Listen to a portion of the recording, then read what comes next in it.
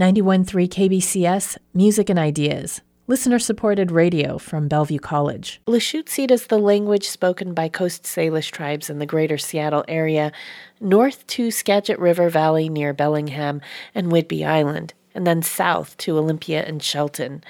In 1819, Congress passed the Civilization Fund Act to assimilate indigenous youth to Western culture. The policy authorized forcible separation of indigenous children from their families to be sent to boarding schools far away where they were stripped of their language, culture, and religious practices. It wasn't until the 1970s that this practice was outlawed. This caused a severe disruption in likelihood for traditional practices and lifestyles to continue. Today, members of these communities are reawakening their native tongue through education to everyone from 6-month-olds, elementary and high schoolers, and adults.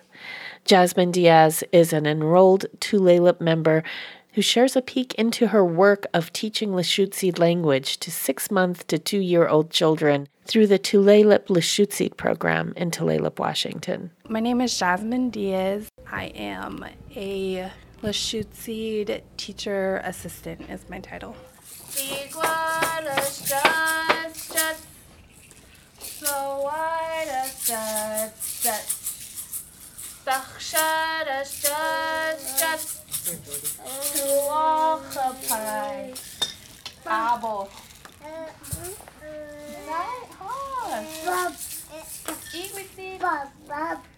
Okay. Arti Abishlan. Lincoln. Arti Abishlan. Ooh.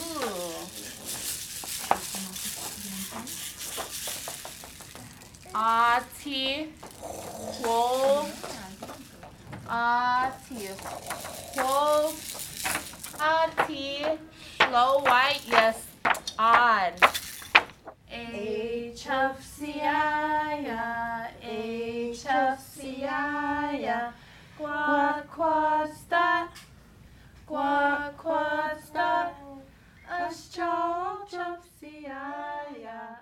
For me, it's really keeping a strong part of our culture alive. We are fortunate to have a lot of culturally sound people within our community. We have a lot of singers, we have a lot of drummers, but we don't have too many fluent speakers. And I really think it would be a very powerful thing to have, like a majority of our tribe being able to speak the language. I really think it's something that we should all learn, because it would be really cool to go out and have full conversations with one another in Lushootseed.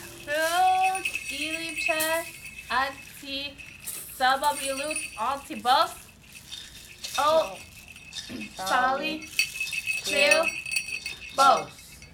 Oh, oh, oh, yo, oh, yo, oh, That was Jasmine Diaz, an enrolled Tulalip member and Lushootseed teacher assistant. Special thanks to Laura Flores for help with editing. This piece is part of a series on Lushootseed language education by the Tulalip tribe. For more KBCS stories and to support our work with a donation, you can visit kbcs.fm.